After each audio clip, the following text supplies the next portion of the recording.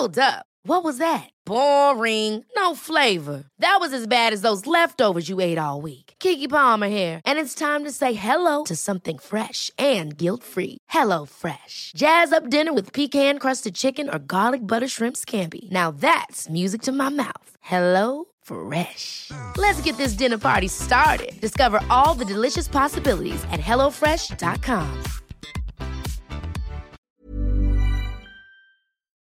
Vaccine 411 is on a hiatus this week, but we wanted to take a look back at some of our favorite stories.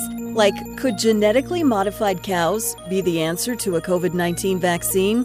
SAB Biotherapeutics make polyclonal antibodies that have been used to fight the flu and MERS. Now they're turning them on COVID-19 to treat and possibly prevent the virus. The South Dakota company uses genetically modified cows that have been given antibody-creating genes from the human immune system. The cows are injected with a weakened form of the virus. Their immune system attacks the virus and produces a specifically targeted, high-neutralizing antibody that can be used in patients, according to SAB's CEO. He also noted you can get 30 to 45 liters of plasma a month from one cow. And cow's blood can contain twice as many antibodies per milliliter than human blood. SAB Biotherapeutics hopes to start human trials in July. From bovines to do-it-yourself vaccines.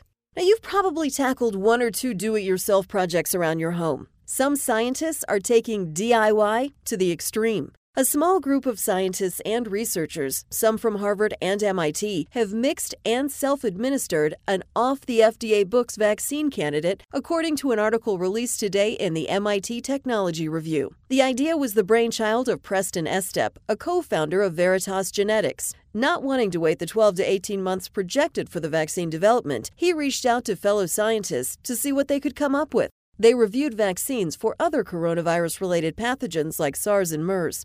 Estep said the goal was a simple formula that you could make with readily available materials. No results have yet been published, and some outside of the group are concerned that it could endanger those who take it. One subject who did mix and take the vaccine on his own said he believes it's safe and that the bigger risk is that it's ineffective. For the latest updates, subscribe for free to Vaccine 411 on your podcast app or ask your smart speaker to play the Vaccine 411 podcast. Sound that brands.